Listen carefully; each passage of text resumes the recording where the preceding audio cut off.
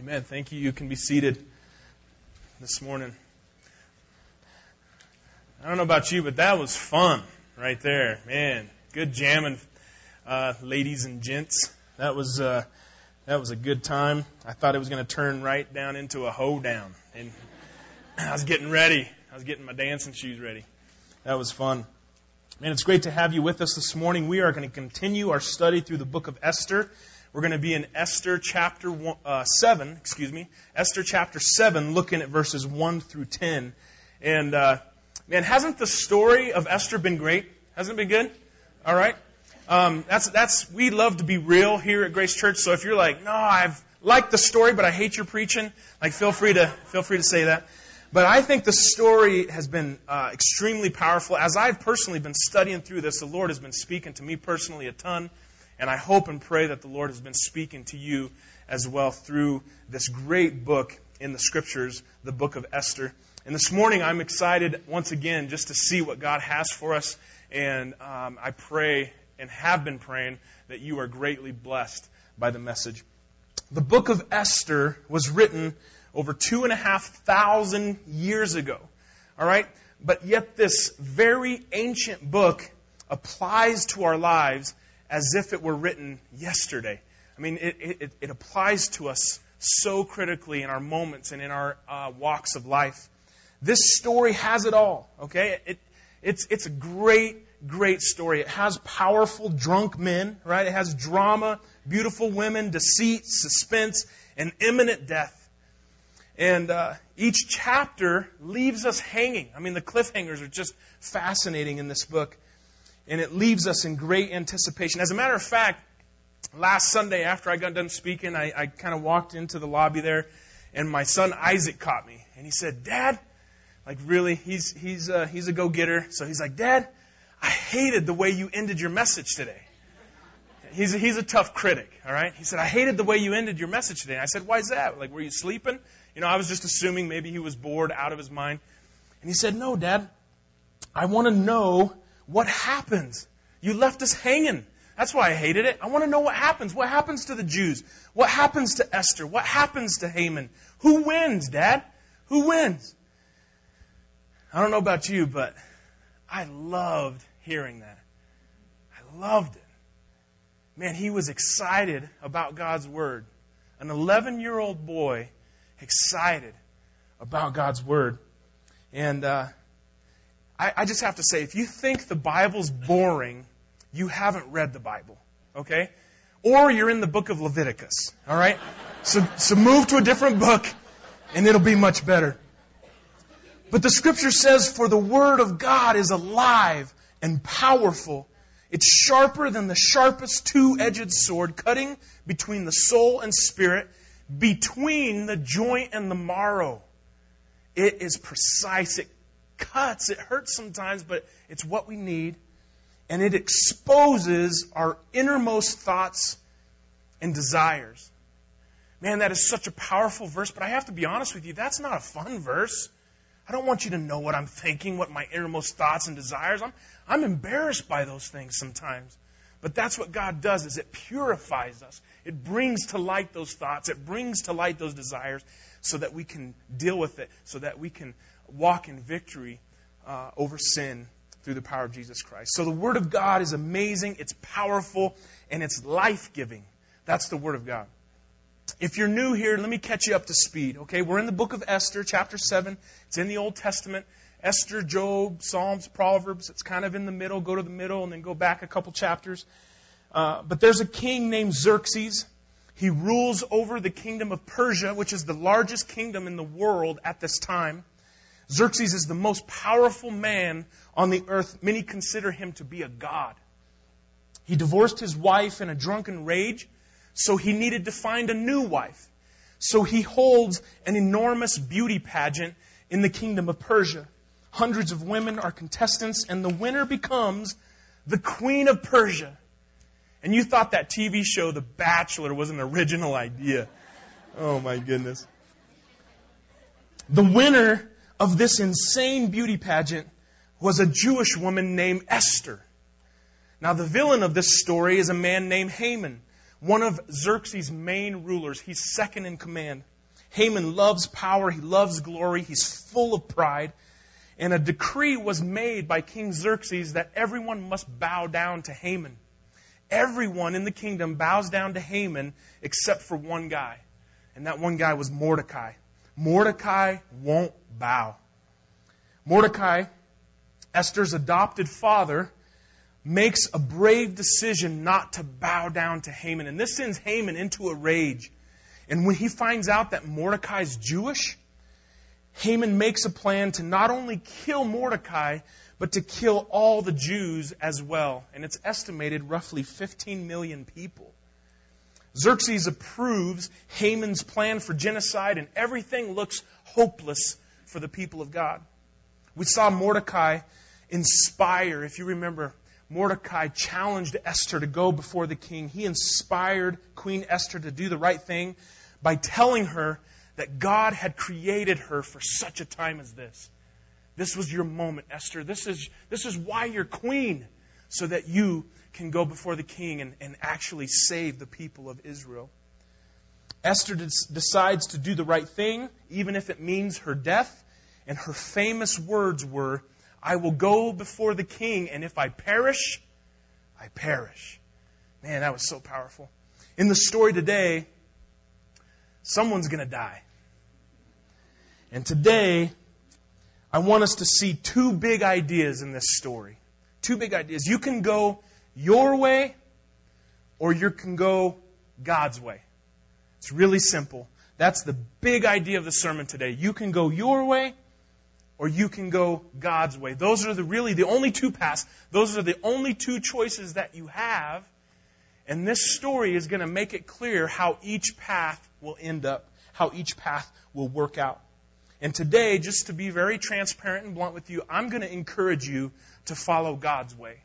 All right, I want to be upfront with you. I'm going to encourage you to follow God's way. So we pick up the story in Esther chapter 7, verse 1. And it says, "So the king and Haman went in to feast with Queen Esther."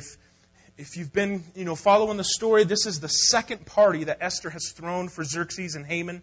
And if you can just kind of picture the story, the plot is getting thicker and thicker. And the question is are God's people going to die? Is Haman going to kill Mordecai? Will Esther be executed because of her request to the king? I mean, this is a critical moment in the story. And on the second day, as they were drinking wine, let me stop here real quick. Ladies, let me ask you a question. I have to be very clear. Do not raise your hand, okay, on this question. But let me ask you, how many of you have used alcohol to get your husband to do what you wanted him to do? All right? Esther wasn't born yesterday. And I'm not saying this is right. Don't take that the wrong way. But Esther uses a party and she uses wine to soften her husband for the moment of her appeal. She is smart. She's walking in wisdom. After the feast, the king again said to Esther, "What is your wish, Queen Esther? It shall be granted to you. And what is your request? Even to half my kingdom it shall be fulfilled." Like Xerxes is anxious to hear what Esther wants. Anticipation has built in his heart. What does she want? I mean, this is the second time that he's asked her this question. Gosh, this must be a big deal. He wants to know what Esther's request is going to be. What could it be? Esther has already been asked 2 other times what it is she wants. But she didn't answer King Xerxes because the time wasn't right. Esther was patient. She was precise in her timing. And we're going to see that she is very clear in her request. Very clear. She had a sensitive ear to the voice of God. She had a wise heart. When King Xerxes asked her the first 2 times, she sensed that something wasn't right. So she held her tongue. She waited in patience for the right timing. She didn't push it. She knew when to wait. She knew when to act. And so let me ask you, are you sensitive to the leading of God? Are you in tune with the voice of God? Do you know when to act and when to wait? In the book of 1 Kings, chapters 18 and 19, we're told about this great prophet Elijah. If you remember, Elijah was the one that challenged the prophets of Baal, hundreds of prophets. It was hundreds of prophets against one prophet. So hundreds of prophets of Baal against one prophet of God. And if you remember, Elijah built this altar, and they poured all kinds of water around it, stone, rock, all kinds of things. And he prayed, and God sent fire, and he consumed the altar. So Elijah, who had just defeated the prophets of Baal in a very dramatic way, remember hundreds of them. But what's interesting is when you turn the page to chapter 19 in 1 Kings, we read that Jezebel, the wicked wife of Ahab, was seeking to kill this great prophet of God, Elijah. So here is this man who stood up to hundreds of men, prayed, and God sent fire and consumed this altar. Great, mighty acts. And then you turn the page, and one woman is threatening his life, and Elijah goes running into the mountains, and he goes into hiding. There's a lot there. I'm not going to unpack. One woman threatens his life, and Elijah runs and hides. And if you remember, on this mountainside, he's hiding from one woman, running for his life. God says that he is going to reveal his presence to Elijah. So the Lord, while Elijah's on this mountainside, the Lord sent a mighty wind. This wind was so powerful, it crushed rocks on the mountainside. And then he sent a mighty earthquake. The whole earth shook. And then he sent fire. But the Scripture says that the presence of God was in neither of those. It wasn't in the wind. It wasn't in the earthquake. It wasn't in the fire. After all the dramatic events, the Lord spoke to Elijah in a still, small voice. A gentle whisper. He was showing Elijah that the work of God is not always accompanied by dramatic manifestations. There's so many Christians running around and they just want God to just do these dramatic things, and all the while God is whispering to them, saying, I'm right here, would you listen? We haven't heard the voice of God in the book of Esther. Remember, it's referred to as the godless book. There's no voice of God. There's no miracles. We haven't seen dramatic intervention by the hand of God. Just silence. Divine silence does not mean divine inactivity. God's at work even though we can't see it. God is working. Even though you can't see it, God is working. He's speaking to the heart of Esther. He's leading the heart of Mordecai. And he's moving the heart of a pagan king, Xerxes. Because God is all powerful. Are you sensitive to the voice of God? If God were to speak to you in a still, small voice, in a whisper, would you be able to hear it? Or is your life so cluttered, so loud, so full of activity that you'll miss it? You'll miss the voice of God. Esther knew when to speak and she knew when to keep silent. Do you know when to speak? Do you know when to keep silent? Do you have the wisdom to hold back until the right moment? Gosh, it takes trust, it takes faith, knowing that God is in control, to hold your tongue, to not try to go in and fix everything, to be patient.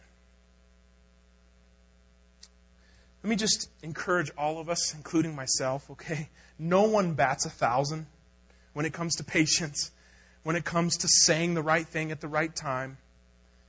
But the question I want to ask us, the question I'm asking myself is, are you in tune with God enough to be able to hear His whisper. We're looking for dramatic events and miracles and healings and God do this and do that. But what if He's whispering to you? This is God's way. Be still and know that I am God. Verse 3. Then Queen Esther answered, if I have found favor in your sight, O king, she's speaking to Xerxes, and if it please the king, let my life be granted me for my wish and my people for my request. For we have been sold, I and my people, to be destroyed and to be killed and to be annihilated. If we had been sold merely as slaves, men and women, I would have been silent. For our affliction is not to be compared with the loss to the king. This is amazing. Like, Esther was respectful to a disrespectful husband. This is so crazy.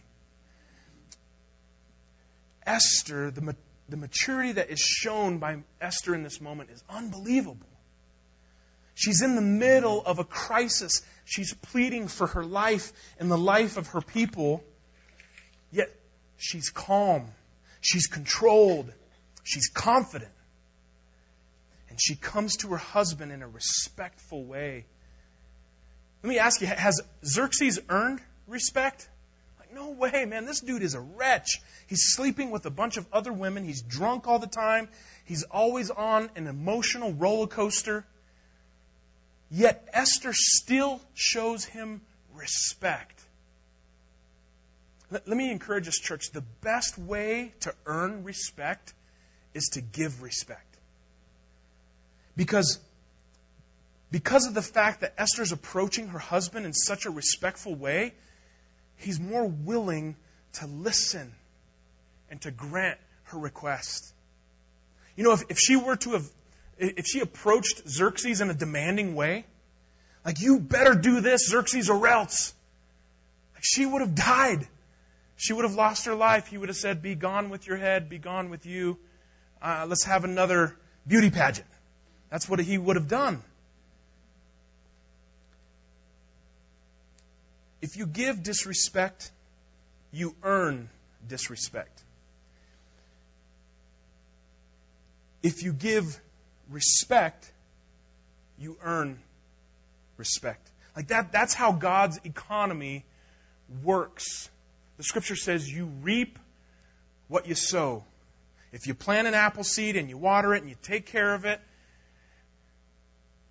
an apple tree is going to grow. Not an orange tree, an apple tree. You reap what you sow. You reap what you plant. You get what you plant. If you plant respect, you get respect. If you plant disrespect, you get disrespect. This is God's way. Esther said to King Xerxes, if only we were being sold into slavery, I wouldn't have troubled you with this matter. I know you have so many more important things on your mind, so many more important things to worry about. I wouldn't have bothered you if it was just slavery. But I'm talking, King, about annihilation. This decree that has been passed says that my people are to be annihilated. And notice that Esther identifies herself with the Jews. If you remember, up until this point, Esther had an identity crisis. She had two names, if you remember. She didn't know if she was Persian or if she was Jewish. She was unwilling to identify with the people of God. So I want to ask you, how many of you are like that? We really don't want to go all in with the people of God. I'll just say that I'm a follower of Jesus when it's convenient. You know, many of us have the mentality, man, Christians are all hypocrites anyways. I don't want to be identified with them. I don't want to say I'm a Christian. I don't want to stand up with them. And this is a great moment for Esther. Because I believe she realized in this moment, she knows that her adopted father, Mordecai, isn't perfect. She knows that her people have many flaws, but she comes to the realization, these are my people.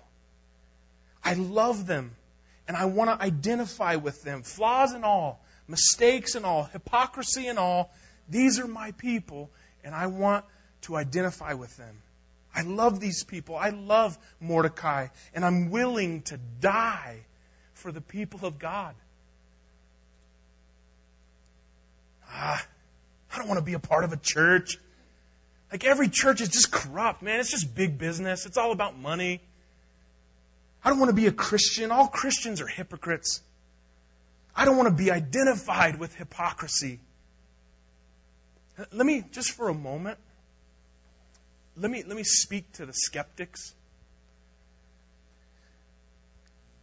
Don't look in the wrong place for perfection. Nowhere in all of Scripture does it say followers of Jesus will be perfect in this life. Nowhere in all of Scripture does it say the church, the bride of Christ, will be perfect in this life.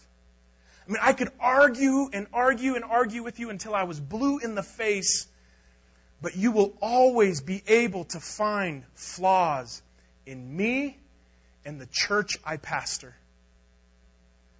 But listen, Christianity doesn't rise or fall on the way Christians have acted throughout history or how we're acting today. Christianity rises or falls on the person of Jesus Christ. Jesus is no hypocrite. Listen, I'm not trying to sell you on me. I'm not trying to win you over with the church I pastor. If that were the case, you'd be greatly disappointed, and rightly so. My goal is to get you to look at the right source, and that is Jesus Christ. And listen, if you can find flaws in the person of Jesus, then by all means, don't waste another second, trying to follow Him.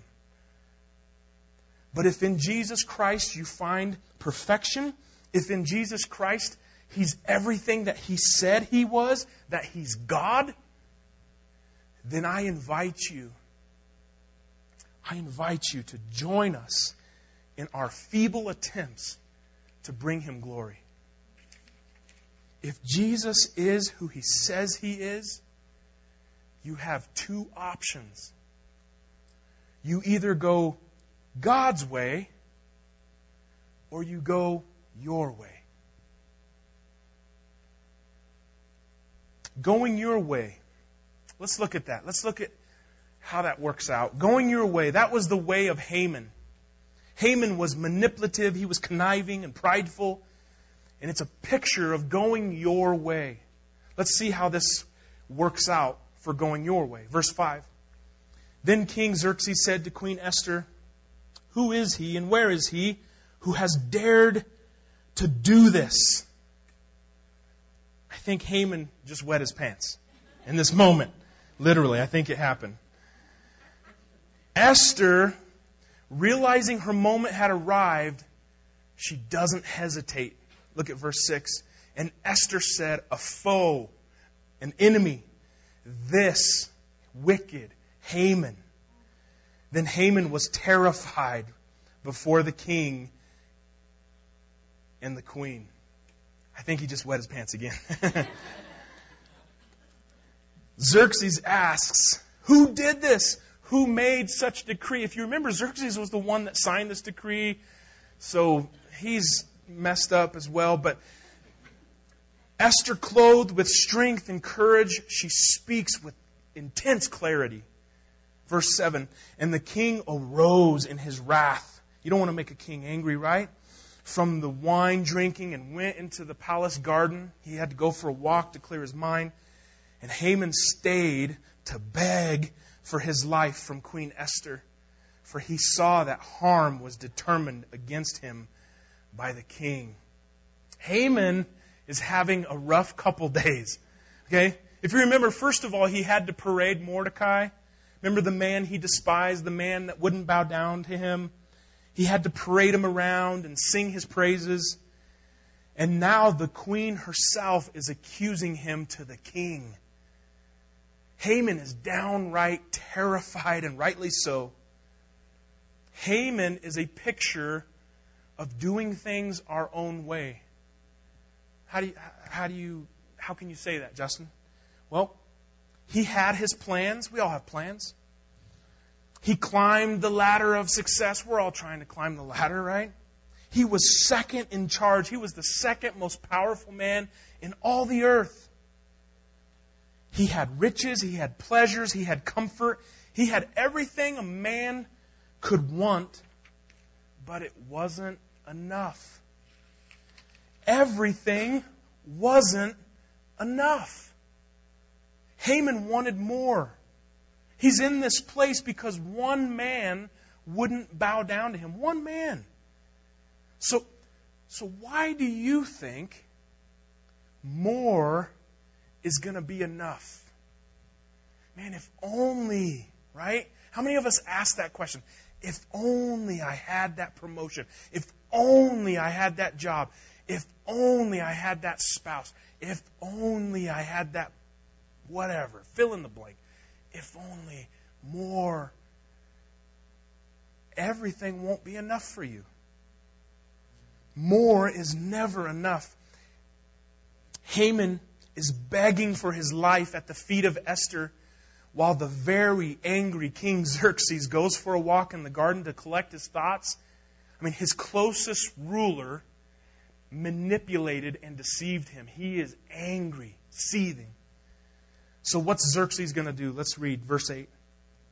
And the king returned from the palace garden to the place where they were drinking wine, as Haman, a picture of going your own way, was falling on the couch where Esther was. Okay, Haman is frantic. He's begging for his life. You could say he's hysteric. He's falling on the couch. He's pleading for his life. All of a sudden, this prideful, arrogant man is humble as a baby. But it's too late. It's too late. There will come a time. This is the hard truth. There will come a time it will be too late when you go your own way.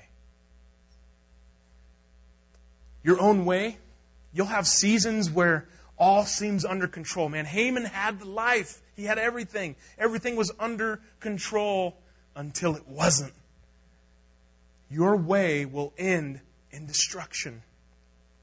We think we can manage our sin. We think, oh man, I'm just going to put it on this shelf and I'll take care of it later and I'll take care of this sin here. And we manage it and we think we can manage our disobedience, our sin towards God.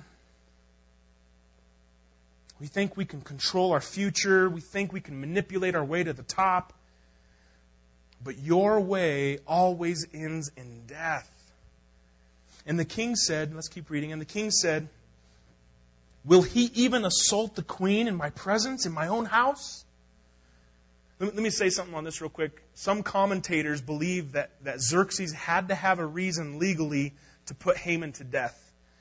So when he saw Haman begging for his life next to Esther on her couch, he accused him of trying to sexually assault the queen. And this, I think, would make Xerxes feel better about himself because he was the one who signed the decree into law. Others say, okay, there's a different perspective. Others say that Haman's pride wasn't about to die. He was begging and pleading for his life, but then in rage and pride, it led to the fact that he really was trying to sexually assault Esther, to make someone pay a price before he had to pay the ultimate price. So I'll let you decide when you study Esther for yourself. Okay? Verses 8 and 9. As the word left the mouth of the king, they covered Haman's face. Then Harbona, one of the eunuchs in attendance on the king, said, moreover, the gallows that Haman has prepared for Mordecai, whose word saved the king, is standing at Haman's house 50 cubits high. Okay, Jewish tradition says Harbona was one of the supposed close friends of Haman. He was one of his close friends. But in the moment of Haman's demise, Harbona was quick to abandon him. And I don't know how bright Harbona is, but I kind of picture in my mind that maybe he's a little goofy, but he just says, "Hey, King Xerxes, I just wanted to let you know that Haman built some gallows in the front of his house, and he built it for Mordecai. You remember Mordecai, the guy that saved your life? And, well, they're really nice, and they've never been used, you know?" And I can just picture Haman in that moment. I don't know if he's handcuffed. I guess it did say he had a cover over his face. Pretend like there's holes. Okay, he can see through it somehow. He's given Harbona the just evil eye. Like, what are you doing, man? That is the dumbest thing I've ever heard. Shut your mouth.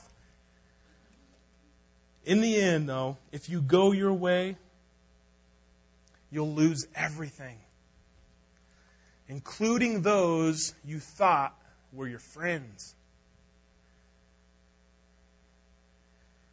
Gosh, there's a lot there, you know? Man, some of us, we think we have friends, but they're not really friends, man. They're just around you because of your money.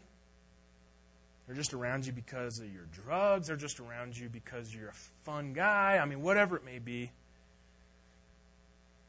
Man, isn't it good to have friends that are there when you really, really need them? Man, it's good to have those kind of friends. I hope and pray you have those kind of friends. Verse 10, and the king said, "Hang him on it." Haman's own gallows. I mean, talk about irony. So they hanged Haman on the gallows that he had prepared for Mordecai. Then the wrath of the king abated. What seemed like the end for the people of God was only the beginning. In the end, Haman, in spite of all his efforts, all his successes, his riches, his begging and pleading, in the end, Haman couldn't save himself, and neither can you. There's only one way to be saved, and it's not your way. It's God's way. In John 14:6, Jesus said, "I am the way, the truth, and the life. No one can come to the Father except through me." There's only one way to the Father, one way to salvation, one way to heaven, one way to live an abundant, victorious life, and that one way is through Jesus Christ. We're all going to die. None of us are getting out of this thing alive. We're all going to die. And Haman wasn't ready to die. I have to ask you, are you ready? If death were to come knocking on your door, would you be ready? Would you go kicking and screaming like Haman, or would you go in peace and confidence, knowing where you're going to spend eternity? Haman, a picture of your way, went to death begging, pleading, kicking, screaming. But Jesus, God's way, went to the cross humbly. He went to the cross willingly. A lot of people think that Jesus went to the cross kicking and screaming. No, He went to the cross, the Scripture says, willingly. He willingly laid His life down. He was full of courage. He was full of peace. Are you ready for death? Justin, how do I get ready? I don't want to die. I got too much to live for. I'm afraid to die. You don't have to be afraid of death. But the reality is, you're going to die because of sin. And the Scripture teaches that God's wrath is poured out on sin because He's holy and perfectly righteous. He's a holy, righteous God.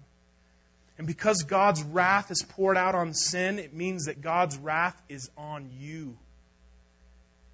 And God's wrath will crush you. There's only one way to get out from under the wrath of God towards sin. The wrath of God can only be abated. The wrath of God can only be stopped through Jesus Christ. That's why Jesus said, "I am the way." On the cross, all right, let's understand this, church. On the cross, Jesus took our punishment. On the cross, Jesus took the full wrath of God. The full wrath of God towards sin was upon Jesus Christ on the cross. And He did that so you and I could be saved. The wrath of God crushed Jesus instead of you, instead of me. But due to the fact that Jesus was sinless, He didn't stay dead. Jesus came back to life. The wrath of God towards sin was fully satisfied in Jesus Christ because Jesus was sinless. He was perfectly holy. He was spotless. That's why He was able to conquer death. And if we place our faith in Jesus, we too can be saved from the wrath of God. Man, it's hard. Sometimes it's like people get confused and they think the wrath of God is towards humans. The wrath of God is towards sin. But sin is in us. So yes, the wrath of God abides on us because we are sinners.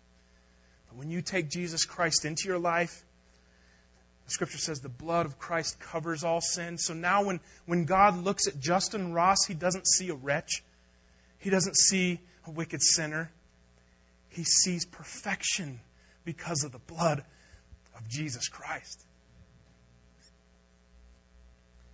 Romans 5:8-11 says, "But God showed His great love for us by sending Christ to die for us while we were still sinners. And since we have been made right in God's sight by the blood of Christ, He will certainly save us from God's condemnation. For since our friendship with God was restored by the death of His Son while we were still His enemies, we will certainly be saved through the life of His Son. So now we can rejoice in our wonderful new relationship with God because our Lord Jesus Christ has made us friends of God." Dang, that's good. Man, I'm going to end today by just calling you to Jesus. I encourage you to go God's way. Once again, I'm not trying to win you over on me or on the church I pastor. I just want you to see Christ. The band is going to come on up, and those that are getting baptized this morning, if you could go ahead and make your way back to get ready. I just want to say, while they're kind of getting ready, if I can keep your focus. If this morning you realize, I've never put my faith in Jesus. I've never really understood what the whole sacrifice was about. Like, why did Jesus have to die? It just seems kind of cultish, it seems weird. I understand it now, though. I want Jesus to be my God. If this morning you realize I've never put my faith in Christ, I've never asked Him to be my God, I want to ask you, if God is speaking to your heart in this moment and He's saying to you, today's the day, and you can sense the Holy Spirit, you know when He's talking to you. If He's saying today's the day of your salvation, if the Lord speaks to you in such a way, I'm just going to ask you to agree with the Holy Spirit and say yes. Yes, God, I know I'm a sinner. Yes, I believe that You died for my sins and that You came back to life. And yes, I want to follow You, Jesus, with my life. I want you to agree with the Holy Spirit, and then I'm going to ask you to do something really courageous. I want to ask you, if you ask Jesus into your heart, I want you to tell someone about that decision. I want you to tell the person maybe that brought you this morning, the friend that invited you that you're sitting next to, or tell a pastor, tell me, tell Pastor Keith, Pastor Chris at the back after the service. Those cards that are in the seat pocket in front of you, fill that out. You could tell us that way. Just tell somebody, because we want to pray for you. We want to encourage you. And this life in Christ is a journey. So we want to help you with the next step of your journey. And that next step is baptism. We want you to understand what that's about. So tell someone. It takes courage. But man, if you place your faith in Jesus this morning, tell someone about that decision. And I'm going to shut up here by asking, which way is it going to be? Your way or God's way? Which way is it going to be? Let me pray. Lord Jesus, I'm so thankful for your sacrifice on the cross for our sin. I pray that this morning we would be reminded of that anew. It should have been me that was crushed, but I would have never recovered from that because I'm wretch. I'm full of sin. But Jesus, you were the spotless, perfect sacrifice, and you were able to conquer death because of that. At the cross, we've been redeemed. At the cross, we find forgiveness for our sin. No more shame, no more guilt. I pray we would die to our pride so that we might live in Christ. And thank you for making a way, Jesus. Thank you. Amen. You can stand this morning and just sing with us. You can worship in your seat. Just use this time to allow God to have His way with your heart. All right?